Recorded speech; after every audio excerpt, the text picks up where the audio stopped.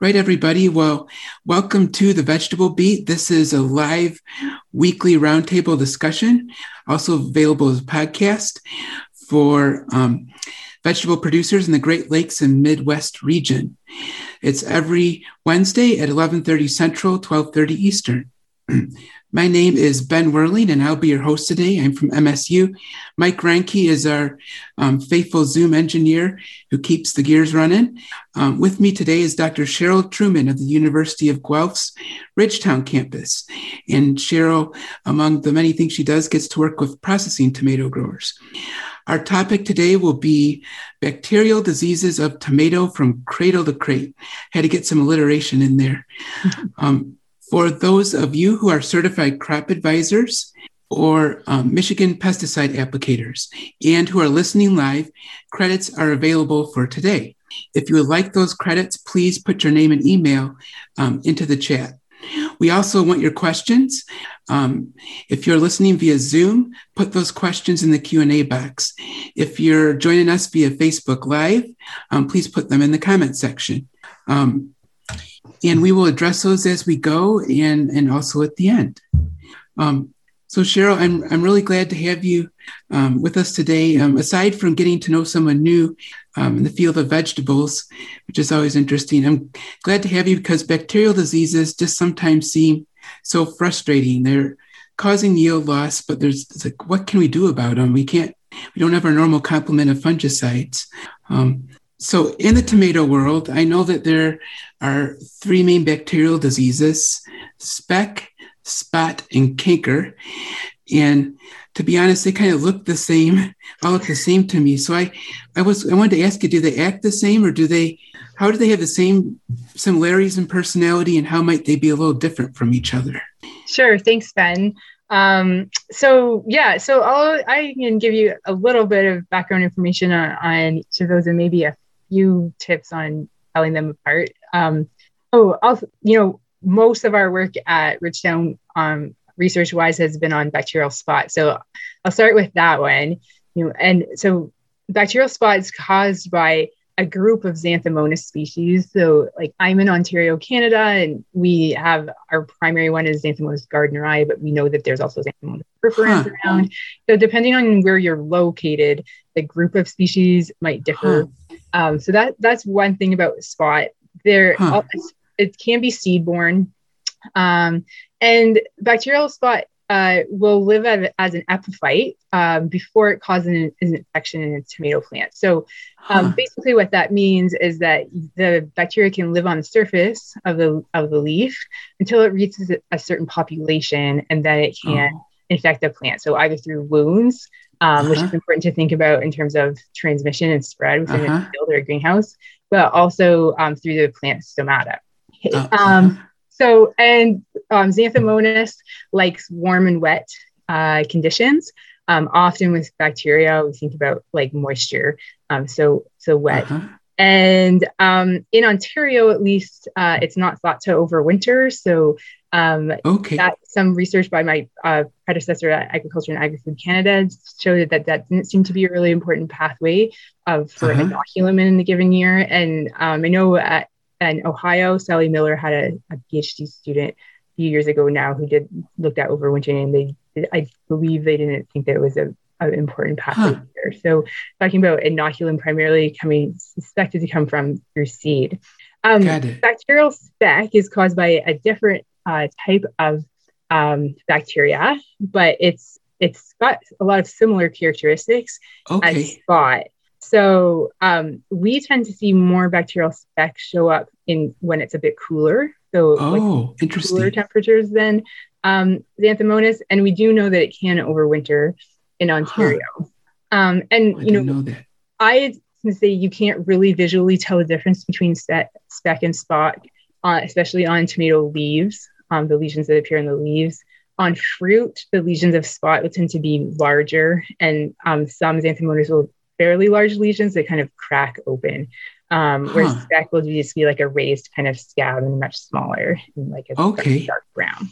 And then canker I've worked with less, but we also know that canker is seed-borne. And And kind of some things that make canker a bit different is that it can, I guess, first of all, you can have primary, like systemic infections. Okay. And then secondary infections. So when there's primary infections, you see wilt, you see discoloration of vasculature. Oh, got it. And then what we tend to see in field tomatoes, though, is the secondary infections where you get some kind of burning especially on the leaf edges. And then canker on the fruit there will be like a bird's eye spot. It's kind of like a whitish color and circular. Got it. And then what's interesting about canker is that the causal agent can actually survive on surfaces. Depends on the type of surface, but like at least for 4 months. Oh, wow. And then it also survives in residue for pretty long periods. So like at least 2 years. In 2 years? Yeah. Wow. So that's a little bit more unique. Like I mentioned, it's rare for us to see primary infections in field tomatoes in Ontario. It's usually more of a greenhouse production problem because there's so much more manual labor. Got it. But we do occasionally see that. I've seen it once. So it sounds like there's some commonalities in the source. Most are primarily seed-borne, but once you get past that, there's some notable differences in how they get into the plant and how they persist or don't persist. So they are definitely different, even though they're all bacteria. Yes.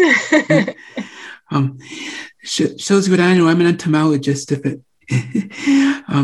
But so you talked about persisting on surfaces, and that reminds me about, kind of as we've been through this pandemic, we've learned more about epidemiology and about how if you know how something spreads, maybe you got a chance of slowing it down.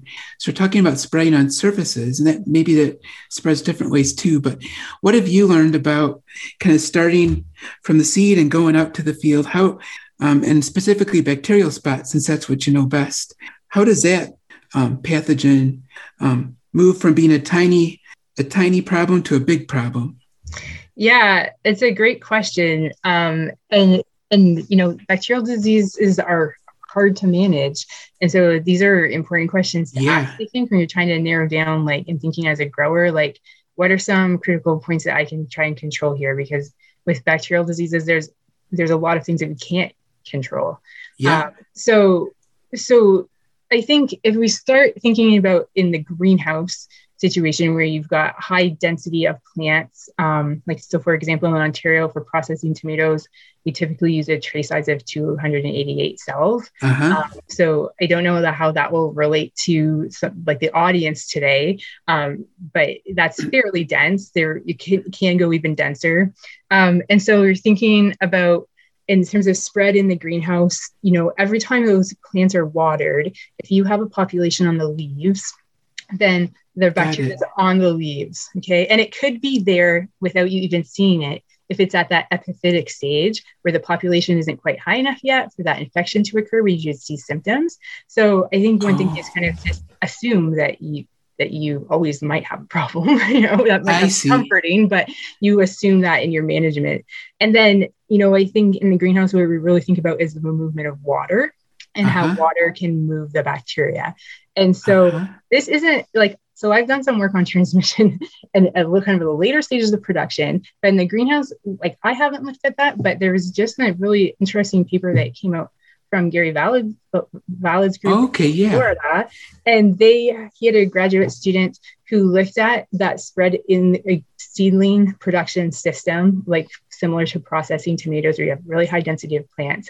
And they looked at with an overhead irrigation system, like a boom track system, how is that moving? And, I think the bottom line, it's not my work, but from, looking at the research and hearing about it, they're saying that from a center point where you have that bacteria, it can move 1 to 3 meters away from there, depending on the environmental conditions. So, how much water, humidity, those kinds of things. And it can move. So it moves in those aerosols that are in the air. It's splashing water, even tiny droplets, right? Okay. And so, so then it comes into thinking about water management, right?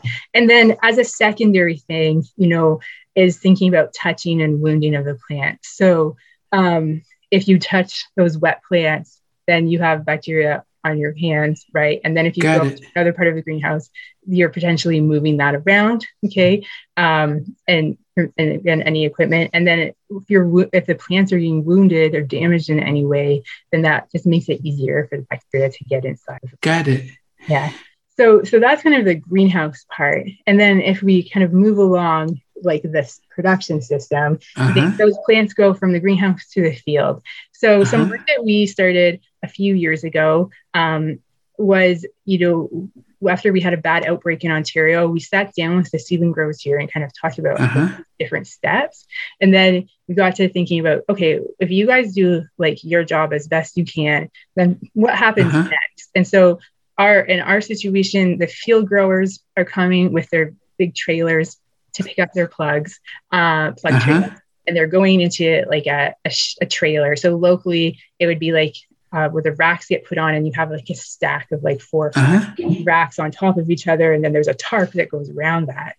So when we were talking about this, I'm sitting there like a plant pathologist, like, if we stack all these together, and then there's like high moisture, high humid environment, and then you might, if the grower is delayed in planting because the field conditions aren't quite right, they might have to water those plants, and then they wrap a tarp around it. I'm thinking, if I was running a trial and trying to get to develop, that is what I would do. Like that's exactly what we do if we're incubating plants after we inoculate them. So we got to thinking like, okay, let's look at that a little bit closer. And so what we did at Richtown was we built like a mock trailer, which is basically like a shelving unit, and we put a tray at the top of that shelving unit that had bacterial spot symptoms, and we put healthy trays underneath, and then we irrigated that, and then we irrigated it from the top to the bottom, from the bottom of the and then we had a control where we irrigated, but it was a healthy tray at the top. And then we had another treatment where we took those trays, and instead of irrigating them in the trailer, we put them in a dip so the foliage didn't get wet, but then the water was soaked up from underneath. And then we looked at symptom development. So basically what we found was when you had them in a stack, whether you irrigated top to bottom or bottom to top, and this was a graduate student in Simonton's work, but you had spot symptoms develop in all of those racks, like all the way to the bottom. It was a great way to spread it. Yeah, it was an excellent way to spread it. We still had symptoms develop in the dip treatment. And some growers in Ontario will do this. They have basically like a wagon that they can kind of flood and put the trays in that way instead of irrigating them in the trailer. We saw some symptoms in that situation, but it was less than in the stack. And one reason why we might have still seen symptoms there was because we dipped them, and then we put them back into the racks right away. And so maybe there was some dripping in water. Sure. So that's something to think about at that stage where the plants are moving to the field. Limit their time of transportation. Think about the environmental conditions. Like, what does the bacteria like? It likes wet and warm conditions. That's where it's going to spread more. Right? Interesting. And then also think about like, how dirty is that trailer? Doing loads or picking up plants from different like in the processing tomato situation here, the growers that grow the seedlings are different in general from the growers that are growing the plants. So it's not all contained within the same like farm or system. And they might be picking up plants from various different greenhouses. So there's more opportunities for cross-contamination. Oh, gotcha. And then, so then if we move along from the shipping part sorry, my chat box just popped up. We move along to then the transplanting stage. One thing that we hadn't really considered before, and what we wondered was like, could we be transmitting or like vectoring essentially the bacteria during that transplanting stage? So, the most common method here for transplanting is still with like a carousel transplanter where someone is pulling every single plug and dropping it into the carousel. So if you had a tray at the beginning of the day that had spot, and your hands, if you're not washing your hands or whatever, and are you spreading that, or is it spreading on the actual transplanting? So we did some indoor experiments where we ran symptomatic plants through the transplanter, and then we followed that with healthy transplants, either with wet foliage or dry.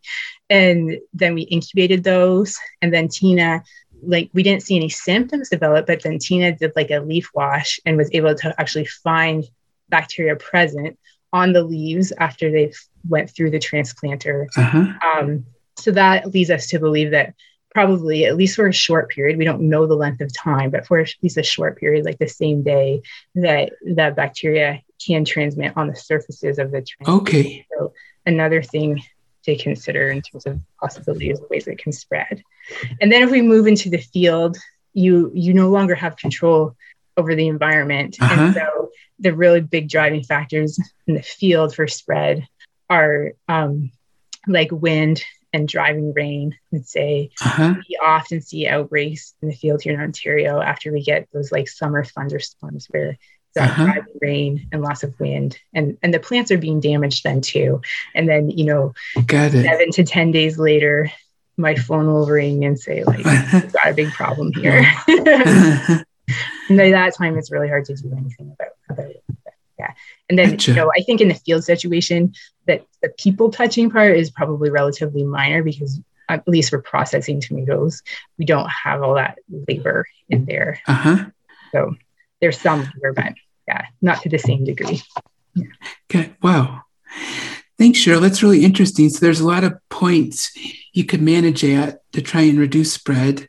And maybe I'll back up and go kind of to each point. In the greenhouse, you talked about irrigation water splashing being a major source, and then perhaps rough handling. Well, let me just ask it this way. If there were one or two things you would tell someone growing transplants, what would you tell them to do?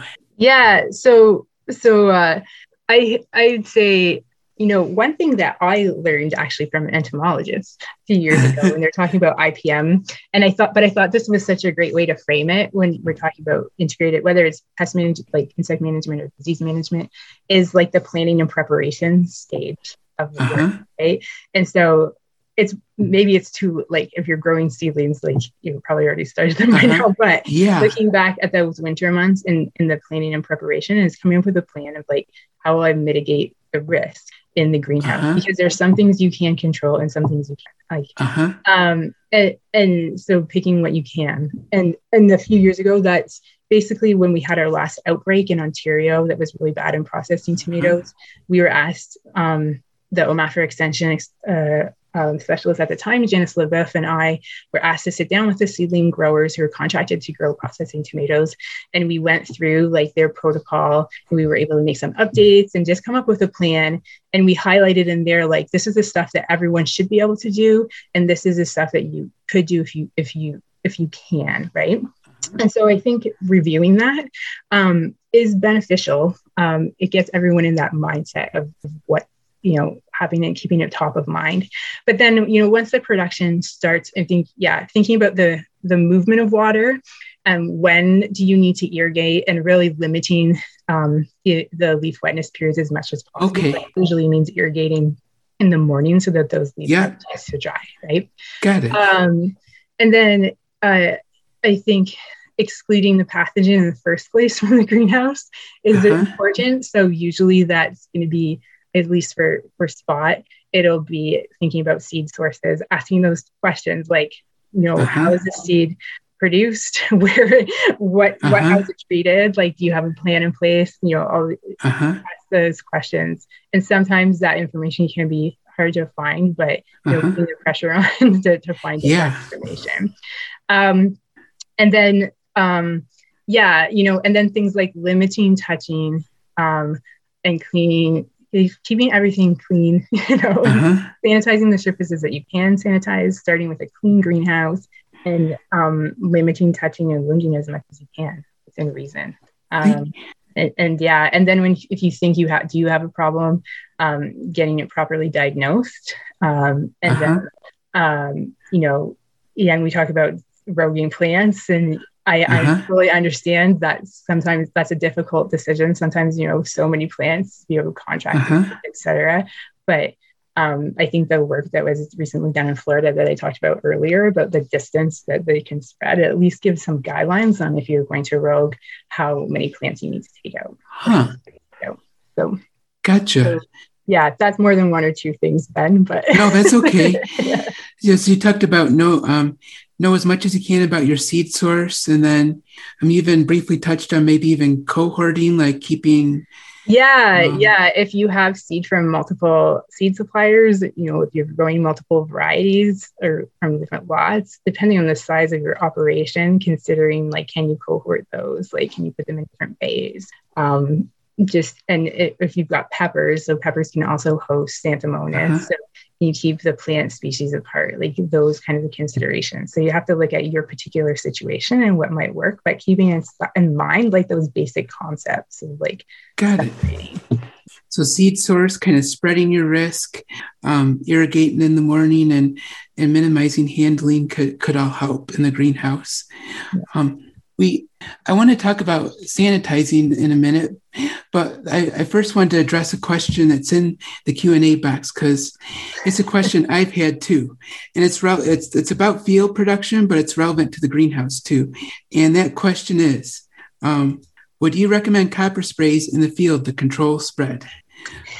So that's a great question. I guess my short answer, without getting into all the details, is that in Ontario, like we've really backed away from recommending copper applications in the field for bacterial, spot, and speck. And that is because we know that there's been copper resistant populations in the past found in Ontario.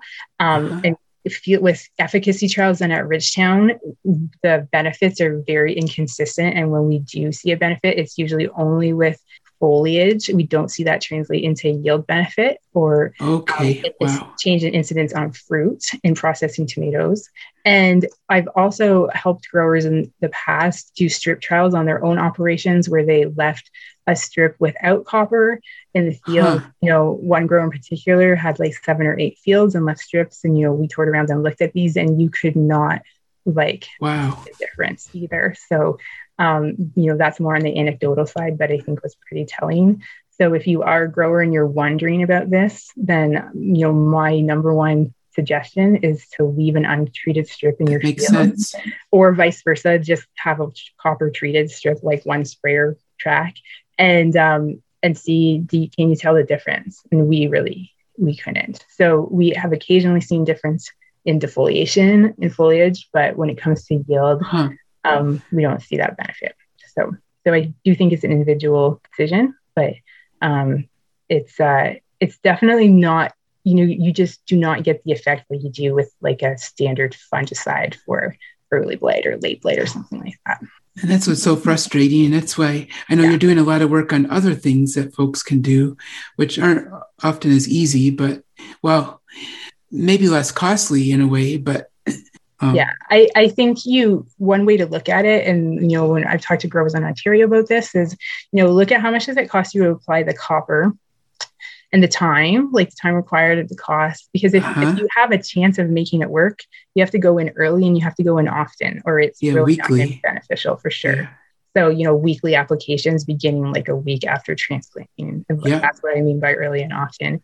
And so look at all that cost versus if you can implement some of these other measures, like there's a cost there too, right? Of time. It's a busy time of year transplanting but do you change your efforts, right? Or do you change your efforts to focus on some other aspect of benefiting your production that will make those plants more resilient, kind of thing?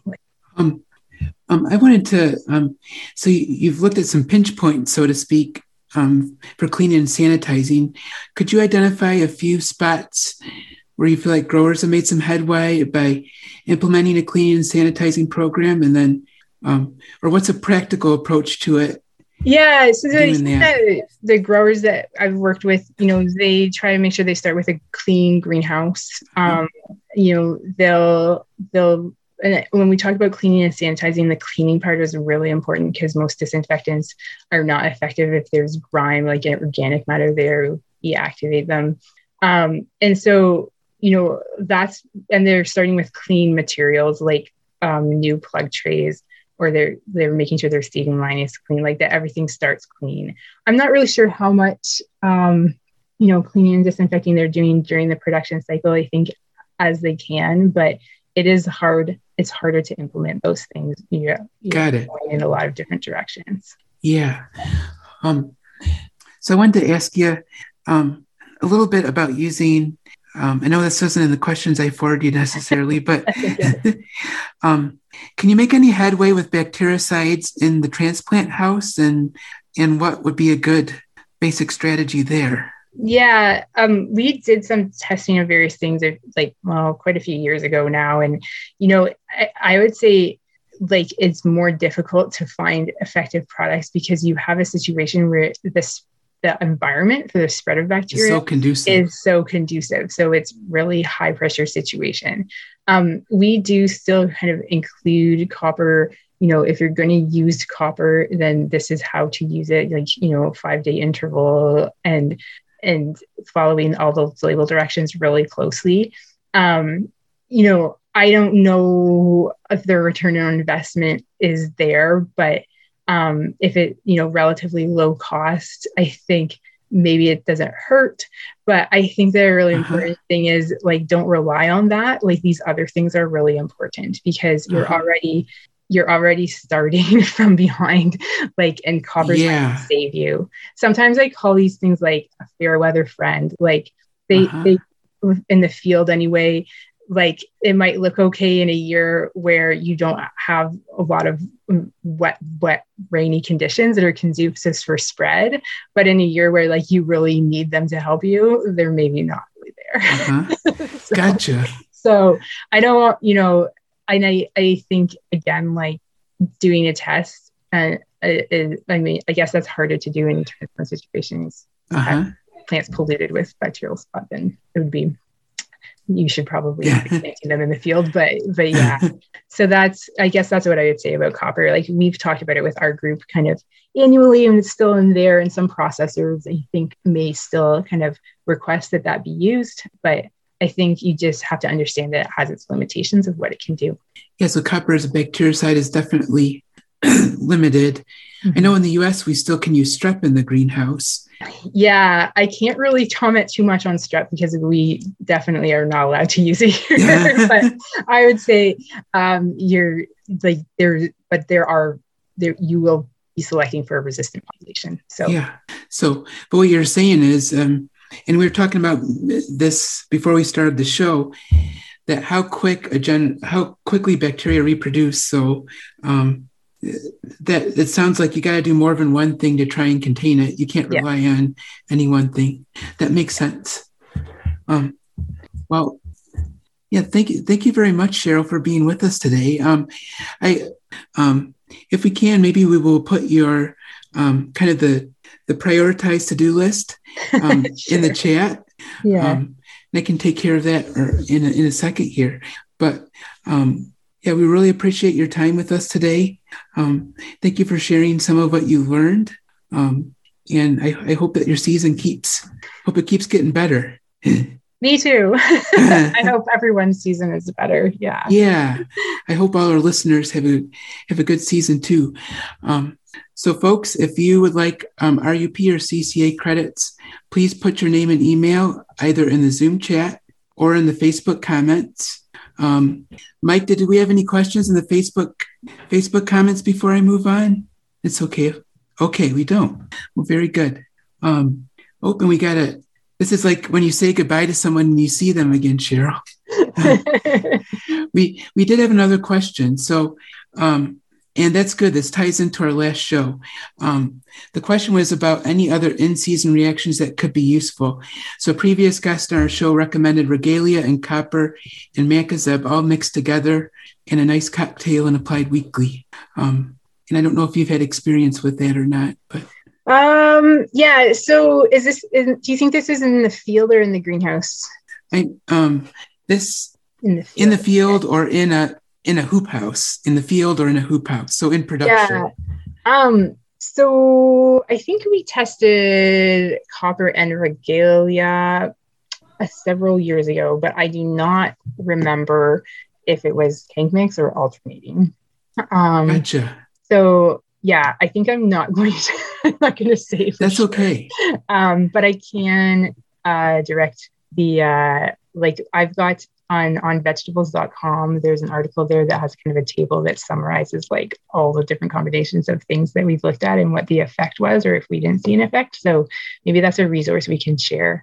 Because if we've tested that, it would be in that table. Okay. Yeah.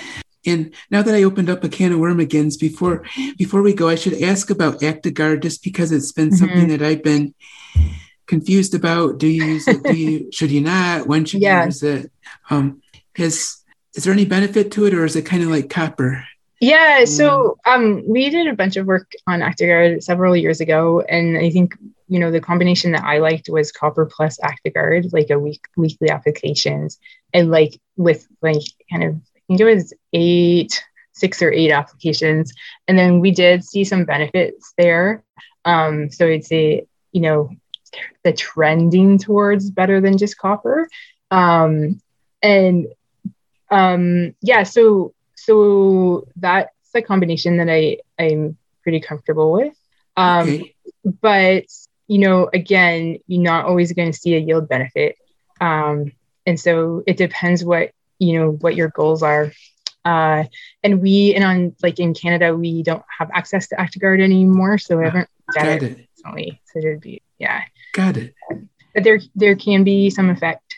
Got it. Yeah, I will say in terms of, because the questions are all kind of about products, I will say times like you can't forget the other aspects. And if you have weather conditions that are really conducive to bacterial disease, like it's going to spread. And so, yeah, I mean, thinking about the stuff that you can control and you can't control, like we're doing field production of tomatoes, you can't control the weather. And that's something that's going to drive the spread of this disease. Like, yeah. So I think that's something to keep in mind. And I do know there's growers here that have stopped spraying copper or anything for bacterial disease, and they're just kind of focusing on the stuff that they can control and focusing on things like early blade and late blade and those programs for those things. So. Or maybe their investment will pay off more. Yeah. So got it. Yep. And yeah, do a strip trial with an untreated check.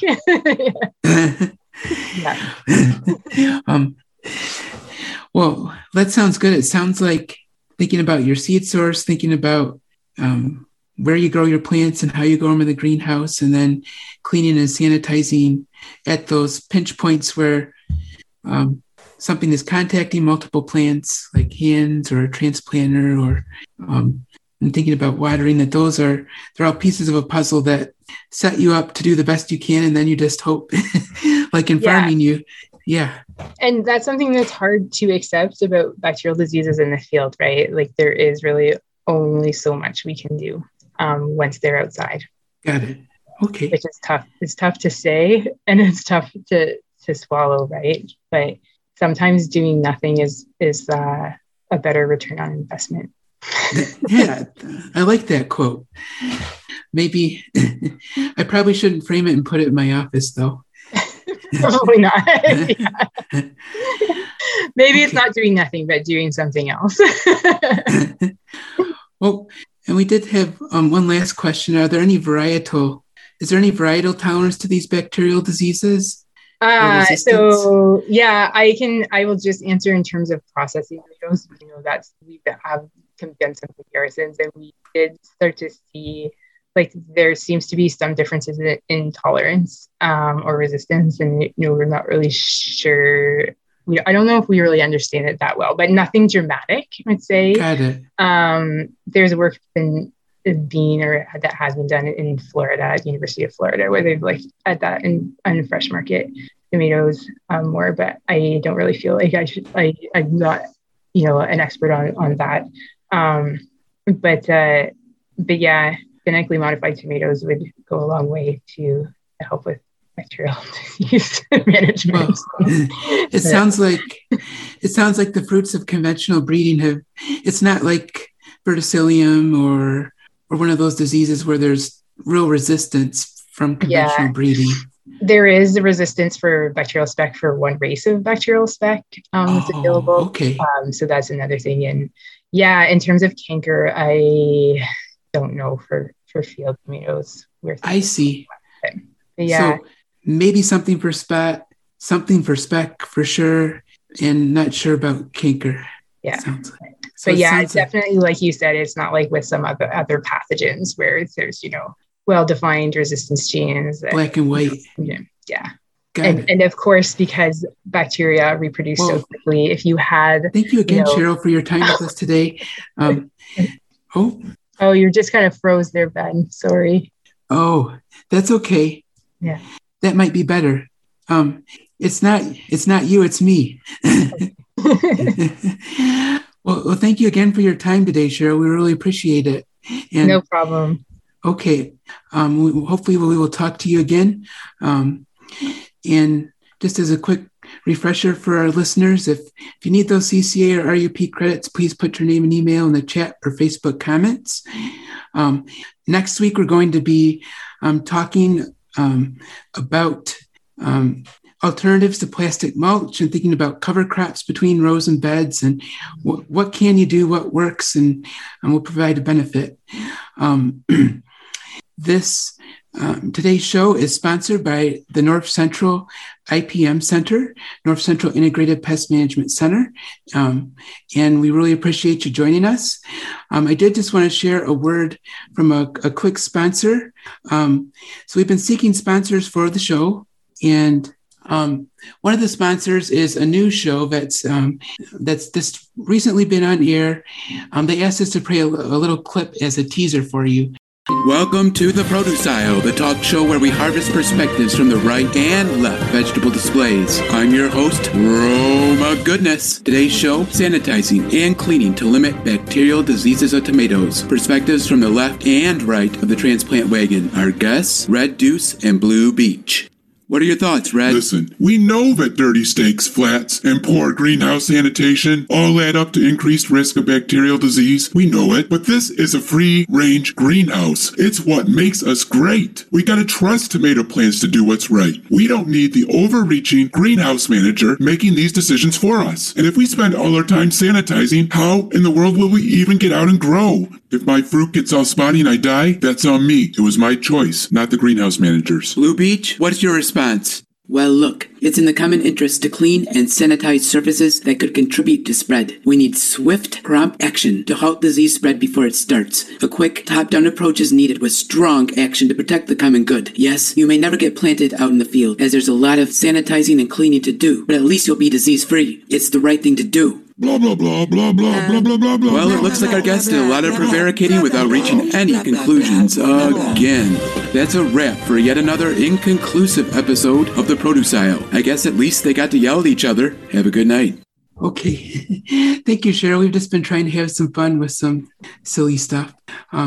We hope you have a good rest of your day, and that definitely didn't reflect on you. I really enjoyed talking with you. Just blowing off some steam about the political climate sometimes. Well, have a good week, everybody, and have a good growing season, and we will enjoy talking with you again soon. Thank you. Thanks for having me. Our pleasure. Bye.